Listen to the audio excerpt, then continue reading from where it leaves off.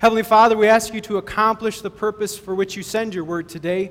Your word is powerful. Lord, what we are not, make us. What we know not, teach us. What we have not, give us in this for the sake of Christ. Lord, use the best of this preacher so that we can see the best of you. It's about your kingdom, your glory, your will.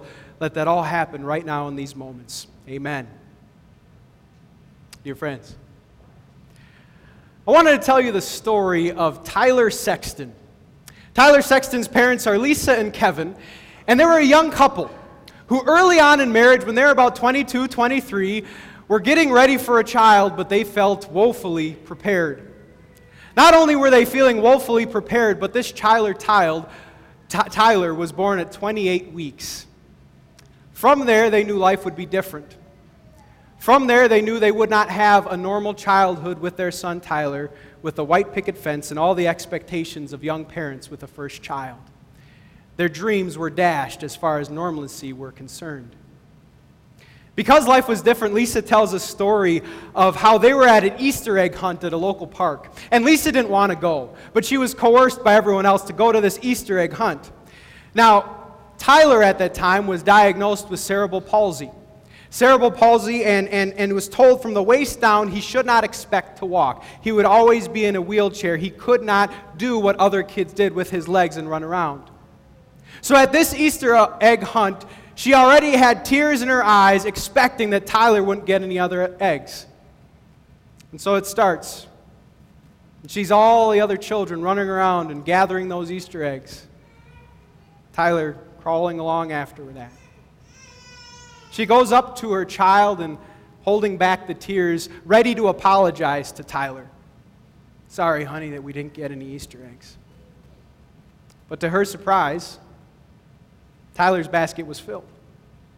See, Tyler had been catching all of the other eggs that the kids were dropping in their excitement. Tyler made a way to fill up his basket with what everyone else had either run past or dropped along the way. Tyler's basket was filled that Easter. And it was at that moment that Lisa had a different way of thinking about her son. She had this in reflection to say. She said, at that moment, God said to me, hand him over to me, trust in me, and his basket will always be filled with blessing. She thought about it a little bit differently, and their whole family did. In fact, from that moment, their whole family looked at his cerebral palsy not as a handicap, but merely as a condition. And they trusted in the Lord and set the bar high. Now, they had been told he could never expect to walk, but they didn't believe that. After 16 surgeries and sometimes a body cast of the waist down, Tyler was actually able to walk. He didn't look like all the other kids, but he could do it. Tyler kept setting the bar high in life. And he had a dream of becoming a medical doctor. And so he went on and he graduated from high school and he graduated from college. Then he applied to medical schools. 25 American medical schools turned him down. And one of them actually bluntly said, no one is going to want a physician who has a disability. Please stop. Tyler thought about it differently. For Tyler, he thought that his cerebral palsy was actually his greatest strength at becoming a doctor, that he could deal with kids and he could deal with patients and give them hope, saying, if you're going through something, look what I have gotten through. He thought about it differently. You might know the story, how it ends, or guess where I'm leading. Tyler today is a medical doctor. He is a pediatrician giving hope to many little kids going through their own sicknesses of what God can do as we keep our hopes in Him. If you're interested in this story, there's a book called God Bless These Little Legs. There was Tyler, age 3, the one told never he could walk. And I don't know about you, but when I hear these stories of incredible people and what they did with trust in the Lord, I have this to say.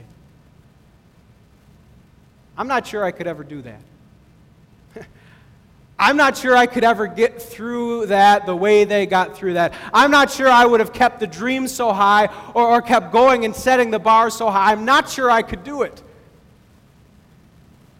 But the truth is, that might not be my situation, but how many of us are going to get through life in this broken world without a tragedy, without some kind of pain? How many of us are going to get through this life unscathed without any sadness or any bad problems? Anyone?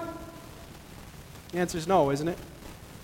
And so our stories might be different, but we all will have stuff to go through. In fact, the old gospel preacher said that you either got through a storm, you're either in a storm, or you're facing a storm. That is our existence here on this life. And for many of us, we might be fearful. We might be wondering, well, what if that happens to my child? What if that happens to my parent? What if that happens at my job or whatever? And we are struck by all these fears and uncertainties through life. But we're in this series called Treatment in the second week. And I believe God can not only get us through the worst of circumstances, He can get us through with hope and peace. He can get us through to be stronger on the other side. And that's what we want to talk about. Yes, we're in the second week of our series on treatment. If you want to catch up online, you can. Last week we focused on spiritual training. That was all about the Bible. We said to read your Bible for 10 minutes, 30 days. So again, 10 minutes a day for 30 days. I'm not going to have a show of hands who did that. Don't worry. If you didn't do it, though, start now. You're forgiven. That's how grace works. We have setbacks, you're forgiven, and then you try again. That's how this thing works. Imperfect progress. We also had the opportunity to bring our Bibles. Raise your Bibles if you got them today. Raise your Bibles. You can show your pretty covers to those around you. And it's great to have a Bible. If you don't have your Bible, don't worry. You're still on the same team. You can use your worship folder today. But we're going to get in the habit of using our Bibles. Last week we talked about what if we used our Bibles like our cell phones. So again, go up, catch up last week if you weren't here. But today we are going to focus on the next area of health, which is emotional health. And our emotional health has so much to do with what goes on inside of here. What goes on inside of our head, between the ears, so to speak. And the reason I brought up their story is because they gave us kind of a path. They gave us kind of a test of what to do when problems come our way. You know, I told you that their dream was crushed at the beginning of a normal childhood. Lisa renewed her mind, and she had this to say in reflection.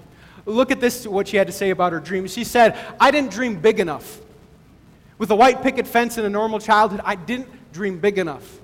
Rather, she used a God lens. If I would have gotten that life, I would have missed out on the greatest gifts in my life.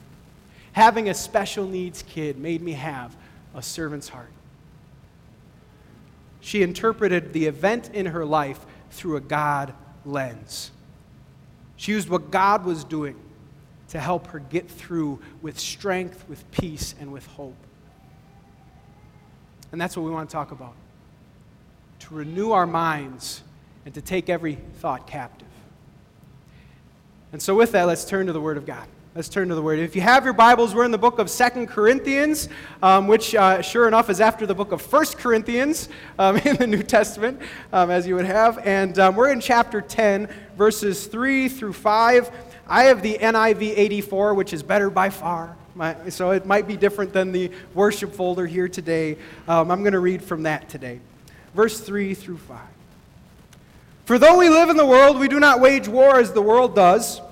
The weapons we fight with are not the weapons of the world. On the contrary, they have divine power to demolish strongholds. We demolish arguments and every pretension that sets itself up against the knowledge of God. And we take captive every thought, and we make it obedient to Christ. We're going to talk more about that.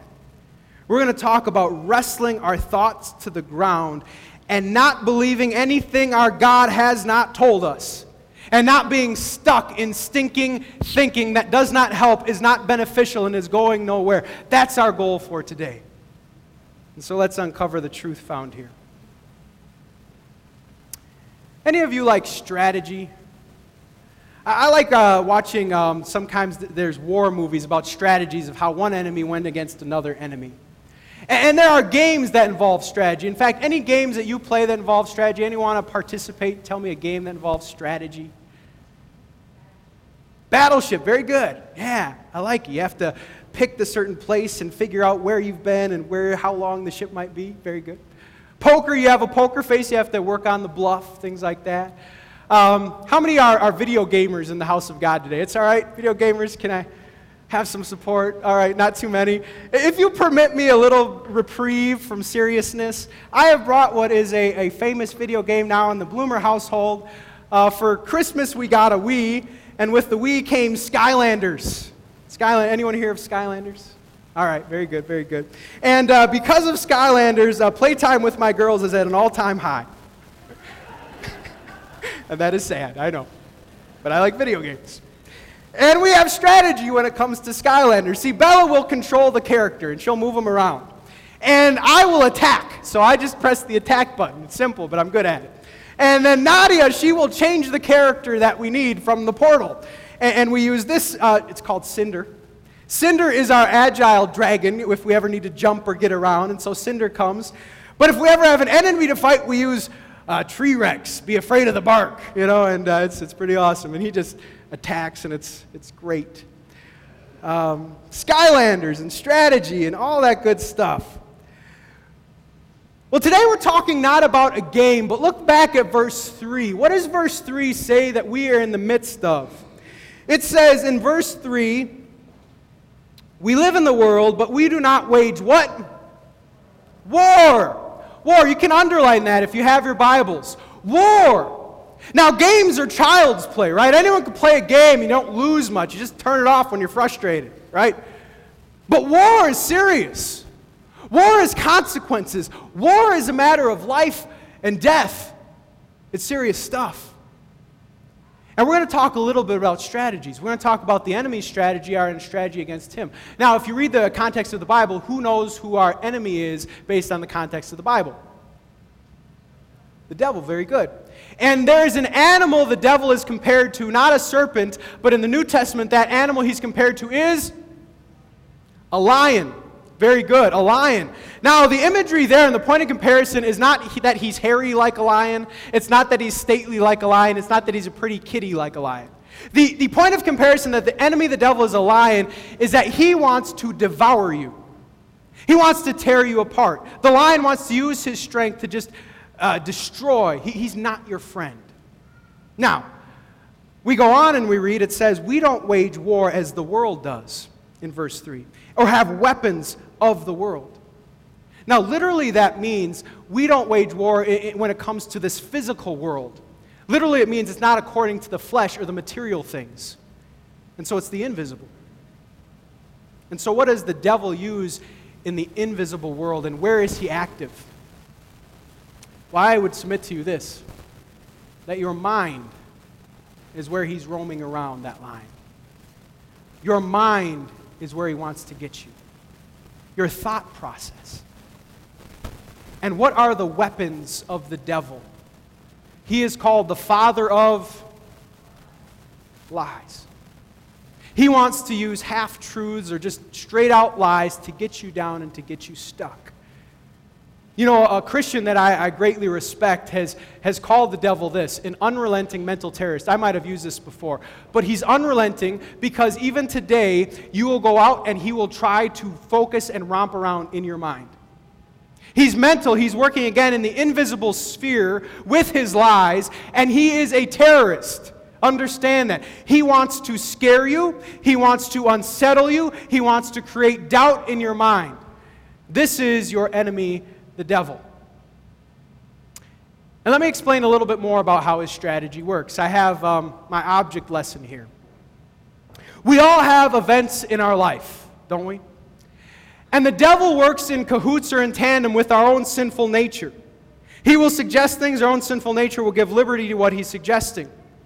And so let's say that our child, and this never happens, I know we have perfect kids here, only perfect kids in church, right? Well, let's say our child, on the rare instance, acts up, is naughty at the grocery store, even gets a note sent home from school. And we might be stuck, and our mind goes to this, I'm a bad parent. You know, it's something that I've done wrong. I have failed my child. I'm on the wrong track. I'm just a bad mom or dad. We can do more. Let's say we didn't make the team. We didn't get the date. They didn't say yes. We didn't get the job. We might be stuck thinking, well, I'm just a reject. Some more. We might think about the future. We might have so many stresses in the day. We might be so overloaded, so busy, so many legitimate concerns, whether it be about health or finances or relationships. And we look at the future and we say, I won't make it. It isn't going to work out. We may have failed at some things. Maybe it was a presentation you wanted to go well and didn't. Maybe it was a test you didn't pass. We might say, I can't do it. Or maybe I am a failure. The devil specializes in guilt. He will try to hold over you your past. He will try to hold over you all the things that you did wrong. And he will get you through a whole day when you know you've done something wrong. Your conscience is informing you, saying, I can't be forgiven. Not today. And I won't feel that way. One final one. Maybe we'll go through life and people will let us down. Maybe we'll have people that we need to talk to and they don't talk to us. They're not there when we need them. Maybe we'll experience a tragedy in life and even think that God is treating us finally as we deserve. And we might think, well, nobody really loves me. And here's what happens, dear friends. We go through the day and we stay our whole day. Some of you it's hours. Some of you it's a week. Some of you it's a month behind this wall. And we never come out. You and I are stuck with this stinking thinking, well, I'm just a bad mom or dad. I won't make it. It's not going to work out. I don't have power to get through it. And this is us going through life at times. This is his strategy to keep us from peace and hope. Too often we let our own minds give over to the credence of these ideas. Too often we give in to these lies. But, dear friends, are we here because we're defeated? Are we here because he didn't win the war? I'm here to tell you we have victory over our enemy and his strategies. You see, we have Jesus Christ. And I love this passage that I was reading from Colossians.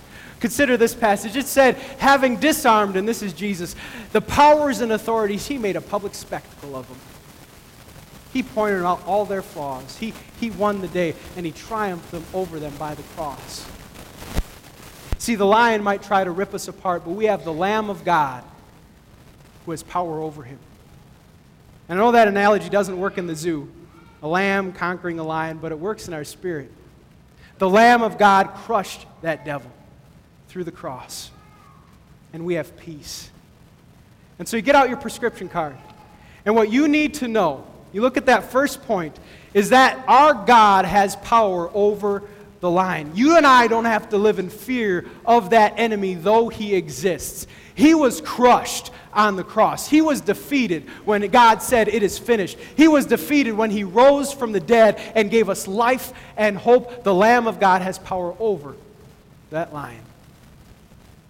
And this is the good news. But the God who's won that eternal victory can make victory possible day to day. And that's what we're talking about. And so we want to talk about our own strategy now. We've learned the enemy. He's going to use lies to get us down and get us trapped behind a wall of lie. We need a new strategy. I want to share with you my confirmation verse. This was given to me, and this is the strategy against the evil one. Confirmation verse came from the book of John. It says, if you hold to my teachings, then you will really my disciples. Then you will know the truth, and the truth will set you exactly. It is the truth that sets us free. It's God's word. Martin Luther wrote a great song all about God winning the day in a mighty fortress. And he would say about the truth, there is one little word that can fell him. And so let's talk about a 4-step process in our life to help us combat the devil's strategy. Let's look at the next point. The next is this process that first there will be events in our lives. Some of them that we control, a lot of them that we don't control. Things happen. A lot of things we didn't choose. Next is our emotions. And these kind of go hand in hand. Some of us who are in a funk, some of us who are down, when we're in that funk, when we are down, we need to pause. And we need to ask the question, how am I feeling? And why am I feeling this way? Now, if you're a guy, you're way below par on this already, okay? You don't have these skills. You're going to need to really pause, take time, maybe even write it down. You know, we're in general not that in tune with ourselves, okay? But we want to do that. We want to understand that. How am I feeling? If I'm sad, write it out. I'm feeling sad, and this is why. If I'm angry, I say I'm angry, and this is why. If I'm anxious, and this is why. Write it out and see how you got there, okay? But the fourth step is the most important. The fourth step is this, to tie that emotion to the promise of God. And that's what we're talking about. You see, we have this wall. But you know what we can do equipped with the Word of God? Remember the Kool-Aid Man? What he did with the wall? Let's bring up Kool-Aid Man. And so I got this wall, and I just say, oh yeah! Boom! And that's what I do, devil. You can't keep me locked behind there. I'm not going to spend my day and my time in the office with stinking thinking because I got power over it. And let me start. I'm not useless. God says I'm part of a body, and He made me on purpose, equipped me for good works. I'm not a reject. Do you know He knows my name, and He chose me before the creation of the world? That's what 1 Thessalonians says. What do I got here? I can't be forgiven. Are you kidding me? I will not let guilt reign over me when there is a Savior who came into the world and a promise that says that as far as the east is from the west, so far as He removed your sin from you, every sin, no matter what the sin is paid for. What else is this? I'm a bad parent. Come on. Are we going to fail as parents? All the time. I'll do it daily. I told you Skylanders is my best playing time. That's sad, right? I'm going to be an imperfect parent. But am I going to be forgiven? You got it. And I'm going to have children who fail? Of course. And are they going to be forgiven? Of course. And if I am just walking with the Lord, if I fear the Lord, and if I train Him in the Lord, God says I can even be praised for that. I can be a praiseworthy mom or dad because I fear the Lord, and I'm teaching my children to fear Him too. What else do I got? Got all day. I'm a failure? Are you kidding me? I got competency through Christ. And I got the one who strengthens me and uses me for purpose. I'm not a failure. That's not what He says. What else? Oh, this one. The future. I hate the future, right? The devil gets me all wound up about the future. It's not going to work out. I won't make it. That's not what Jeremiah said. See, prophet Jeremiah said, I know the plans I have for you. Plans to prosper you, not to hurt you. Plans to give you hope and a future. I'm not going to just worry about the future. That's a waste of time. No one really loves me. This one, too, that's the height of ridiculousness. There is no one who loves you like your God. And in Psalm 103, it says, for as high as the heavens are above that earth, so great is His love. He wants to quantify how much He loves you. He wants you to never forget that He gave His Son. And the one who spared His own Son, how much more will He give us everything that we need? He will not spare to be good to us. I have no one I can count on. How about the maker of heaven and earth? He's my helper. He's got almighty power. I'm not going to be let down by the maker of heaven and earth. And finally, the last one. I can't do it. What are you talking about? I can do everything through His strength. We go back to that. Last week, we focused on that prescription. You know, on my own strength, yeah, I can't do it. But when He's working through me, when the Almighty has control of me, there is nothing that can hold me back that I cannot do for His glory and His purpose. This is the path past the devil's lies. And this is how we break through, but I tell you, it has to be frequent because he's going to be frequent. We have to go back regularly because that's how regular the devil will get us to lie. So next prescription. Let's look at this. On the back of your prescription card are the promises of God. I want you to make it your goal to either know where they are or to memorize them. To memorize these promises. I try to give you some good ones. Now you can take mine, but if you're reading your Bibles, another thing you can do, make your own promise card. Use your Bibles to get your own promises. If you don't like these, you won't offend me. Get your own promises in there that speaks to your life. Back on the info table, there's another promise sheet of things that speaks to the topic that you're covering with. You can go to the Christian bookstore and you can get a promise book for about 99 cents that talks about the promises God has for us. Because what if we established a new routine for how we dealt with stuff? What if in our day-to-day at this place or in our homes or at school That whatever we were going through, we asked a different question. That with whatever we are going through, we asked each other, what passage are you going back to? What promise is getting you through this? As we learned and listened and empathized, we didn't just stay there, but we said, what hope have you found through our Lord? What passage is it that's ruminating in your mind? That's a great strategy, my friends, for your day to day. And it can work and it can change your life, and you don't have to be stuck behind the wall that Satan created for you. You got to go back to his promises. You know, there's a great illustration that I grew up hearing. It was of a Native American man who said that inwardly it felt like there were two dogs fighting. And inwardly there was a good dog and there was a bad dog just raging inside of him. And someone asked the question, well, what dog wins? Does anyone know his answer? Has anyone heard this? Please. The one you feed the most. The one you feed. And dear friends, we're free to think of a lot of different things, aren't we? And we have the gift of discernment. But aren't we going to rather fill our minds with whatever is lovely and praiseworthy and excellent? Isn't it better by far to think on the noble and the admirable and the pure? Can't we fill our minds with God's own word and let that win the day? You know, I practice what I preach. These past couple weeks, I'm doing something new with Bible study. I'm just ruminating. And so I'll read a portion, but then I'll also ruminate. And does anyone, the picture of rumination, I know that's kind of a big word, is of a cow. A cow that will chew the cud is ruminating. A cow that just chews over the same food, which is disgusting, by the way. I'm glad I don't do that. Well, anyway, that's what rumination is all about. It's rolling over and over and over the same kind of things. And for me, the one I'm going back to is Psalm 121. I was going to test if I can share it with you, and just in my own rumination, to get the goal that we can memorize passages together, and you can tell me yours. So here I'm going to go. I lift up my eyes to the hills, I'm ruminating. Where does my help come from? My help comes from the Lord, the maker of heaven and earth.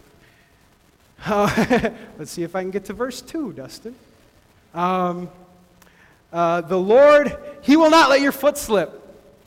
He who watches over you will not slumber. Indeed, the one watching over you will neither slumber nor sleep. The Lord watches over your life. The Lord is your shade at your right hand. The sun will not harm you by day, nor the moon by night. The Lord will keep you from all harm. The Lord will watch over your life.